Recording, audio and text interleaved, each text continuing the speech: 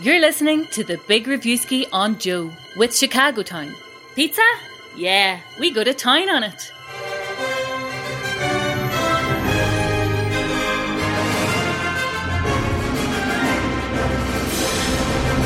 Hello and welcome to the Big Reviewski with Chicago Town Pizza. My name is Owen, there's Rory, and Rory, today we're joined by Hollywood royalty. Oh, double meaning. Very, very good. Yeah, so Kristen Stewart is playing Princess Diana in the new sort of biopic Spencer, which is a massive Oscar frontrunner at the moment. We should probably fully expect Kristen Stewart to get her first Best Actress nomination, at least, out of this. She is very, very good in the movie. And it is, I guess, she's following the acting kind of parallel as Robert Pattinson, where because of Twilight, everyone's like, no, they can't act, blah, blah, blah, blah, blah. And they keep doing these amazing movies. And everyone, every single time, seems to be like, don't think they can't act. Look how amazing they are. But no one anymore is actually saying that they can't act. But people keep arguing the fact that everyone thinks they can't act, but no one thinks that anymore, I think.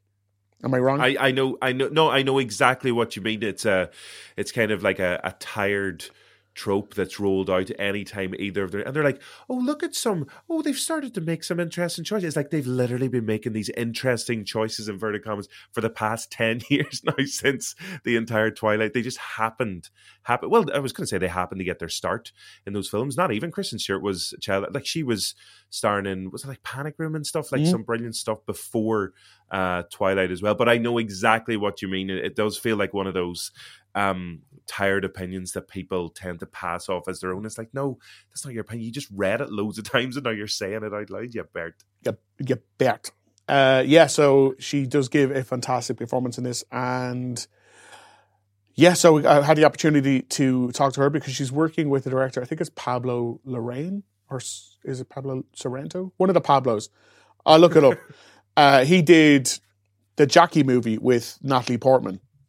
So it's kind of along the same vibe, where it is a beautiful, well-acted drama that it's not The Crown, it's not salacious, it's not like this kind of sexy biopic. It's very like emotive and artistic. So she really does put herself in the middle of that, and she's fantastic in it. And in this interview, you will hear her talk about the kind of, I noticed that the movie is almost like 1 degree away from being like a horror movie, where she's this person who's in a world that she doesn't quite understand.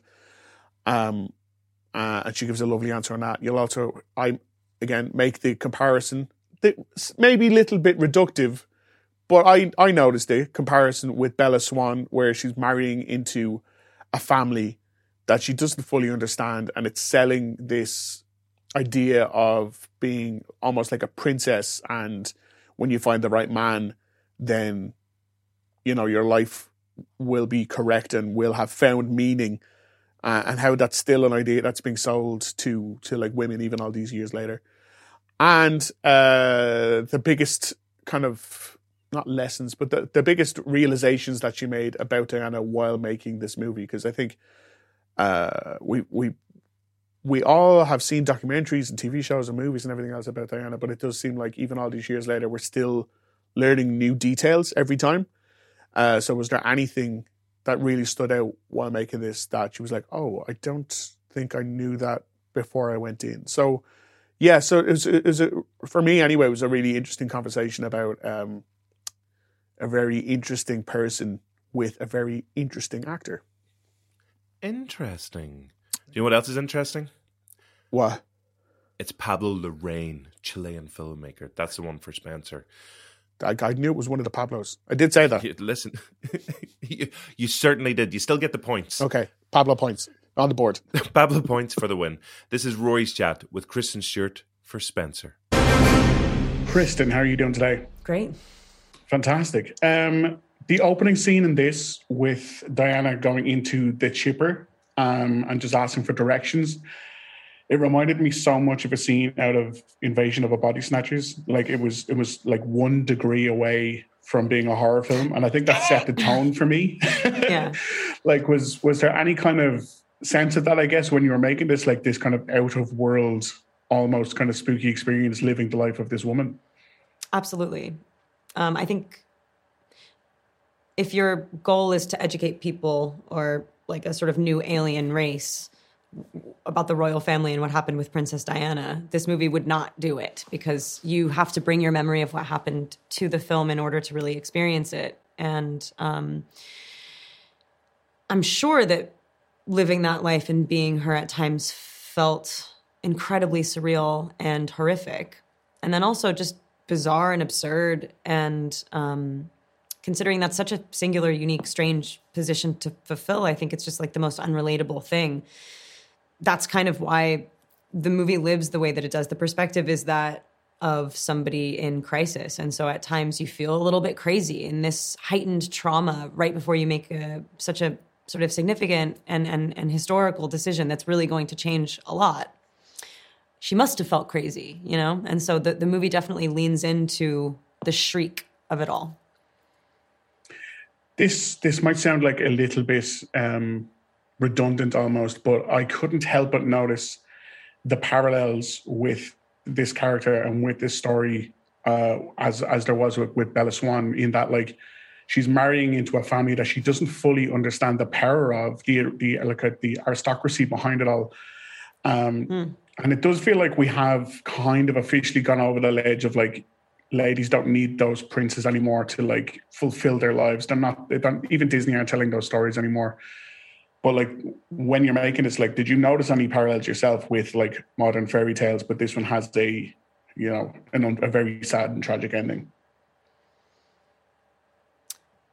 I never thought about that Bella Swan thing. That's correct and interesting and funny that you mentioned it. It's, bizarre. Personally, no. I've never been asked to be anyone that I wasn't. I feel like it's kind of a common conception that it's, like that people play parts, that actors come in and sit and do interviews and they're just playing a sort of different version of themselves to kind of keep a distance or protect themselves. And as soon as you aren't able to uphold that standard or ideal, that suddenly, like, people come and attack you. I've made my mistakes in public. I've, like, been a pretty curious, sprawling, open person, and I've enjoyed that. So yeah, like, I don't feel like I'm supposed to do anything. And I'm very, very aware of how lucky that is. Yeah.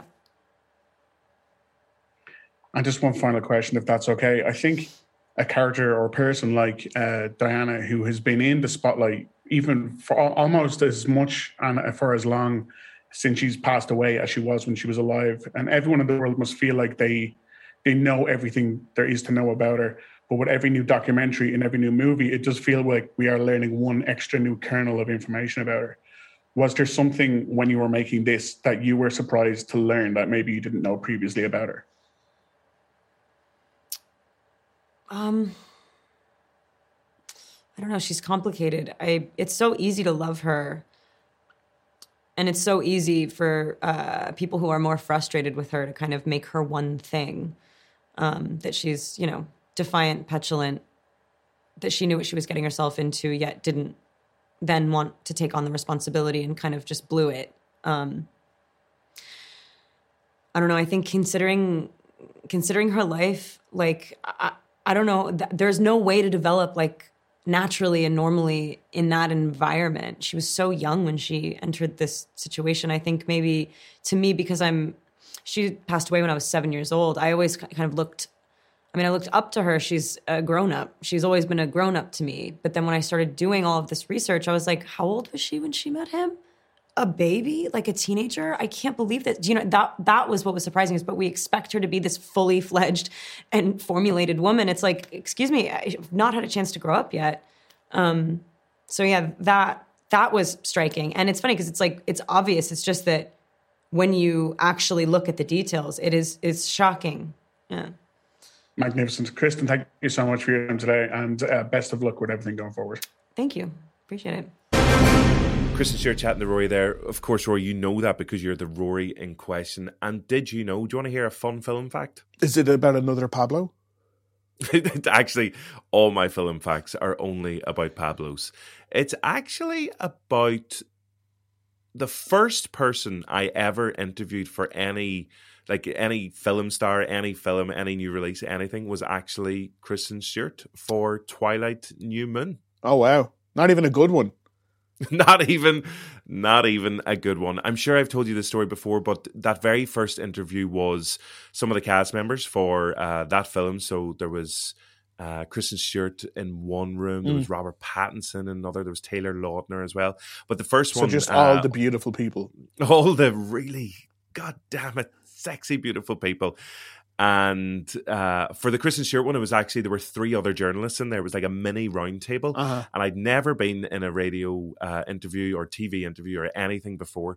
So I was sitting at the back of the table with my little recorder in hand, and she was there very closest, like chatting away. And the 3 others were pure professionals. And like whenever you go in, you hear that phrase like media scrum, they all kind of lunge towards her and they're all trying to get their questions done. And, they're trying to be polite, but not really. It's quite ruthless. And I just sat at the back. We had 10 minutes, and for like 9.5 minutes, I didn't say a word to her whatsoever. And the whole thing was going along. And then there's one scene in that film, I don't know if you remember, she's riding along on a motorbike and she falls off and she cuts herself. And Taylor Lautner comes running over. And obviously he's in incredible shape because he's half wolf. Sure. And he comes running over. And instead of kind of just tending to this little graze or scratch that she has in her arm or whatever it was, he proceeds to remove his top. Yeah. Like reveal, it must be at least like 38 abs on his body. They're everywhere. And he starts to like dab her down with his top, and clearly just like standing there glistening in the daylight. And so one of the other journalists was asking her, "Oh my God, Kristen, like how could you concentrate when Taylor Lautner took off his top in that scene?" And they were she was answering the question, and then before I knew what was happening, when you have those kind of out of body experiences, I didn't realize, but my mouth was opening. And you know me, like I'm from Derry, so I have a Derry accent. I know that, And I was in this room and I hadn't said a word for 9 minutes, 48 seconds now. The 10-minute mark is coming up. And I, without realizing, shouted, "Why didn't he just use a plaster?" And the whole room stopped. She stopped talking. The 3 other journalists turned around. They looked at me. Her massive, 8-foot tall bouncer started moving over towards the table. And Kristen Stewart said, "Excuse me?" And I was like, "Why?" And I doubled down. I was like, why didn't he just use a plaster? He should have just used a plaster. And she looked at me and I could see the confusion on her face. And I was like, oh, that's right. They don't call them plasters. Band-Aids. In America. So then everybody's interview finished with me just shouting the word, "Band-Aid!" And then the bouncer was like, "That's it, everybody out." And they wrapped it up and never worked with those 3 other journalists again. Got removed from the room. Yeah. Was allowed to do the other interviews, but I just always remember Kristen Stewart shouting the word "Band-Aid" in her face. And there you go. That's my wee Kristen Stewart story. Did she answer you when you shouted No, Band-Aid? of course not. No? No, they wrapped it. They cut it they probably ushered her out some secret door at the back of the hotel room. Yeah. Anyway, there you go. I mean, and that was your first ever interview. Wow. Yeah, so they were all downhill from there. That was probably one of the best ones. I mean, she'll never forget it. I wonder, if at points in her life now, she just wakes up in the middle of the night with this strong Derry accent shouting the word Band-Aid, just like, "Ah!" Why didn't you just use a plaster? And she's I'm surprised she didn't actually... "Why didn't I answer him?" She's haunted by never having actually answered your question. Hopefully. So if it helps, I can answer that for you. Who the hell walks around with a Band-Aid just on them at all times? Fair question. People who are half man, half wolf. No. Why would they? When they're rocking a 38 set? 38 abs. Yeah. I only counted 38 anyway. There could have been more. Listen, Spencer, when's it out? When can people go and see it? Oh, yeah. It is out November 5th I think, in Irish cinemas. Yeah, so go see it. It is good if you like. Again, don't go see it if you're expecting The Crown. Go see it if you're expecting really good performances in a beautiful, very artistic movie. So, yes, highly recommended. She's fantastic in it. As I mentioned, probably going to get some major Oscar talk around it. So go see it, and then when everyone else goes sees it weeks later, you can go, yeah, I saw it weeks ago. Yeah, I saw it ages ago, didn't I? You know? Yeah, saw it. Fair enough. Rory, thank you as ever. Thank you to Sound Paul on sound. Actually, thank you. It's Sound Pablo on sound. Oh, Rory, thank you as ever. Thank you to Sound Pablo on sound. Thank you to Chicago Town Pizza, and thank you to everybody for listening and subscribing to the show. Come for the interviews with the famous stars. Stay for the ridiculously long and ridiculously boring stories about those stars. It wasn't that long. What? I know, but I'm just I'm self-deprecating now, and I'm just. I see you did that. It's not that long. Very good, very good. Yeah. Okay. I thought you were complimenting, and then I realized you were just being a horrible person. Okay, listen. We'll see you next time. Bye. See you later. Bye, Pablo. Bye, Dave. You're listening to the Big Reviewski on Joe with Chicago Town. Pizza? Yeah, we go to town on it.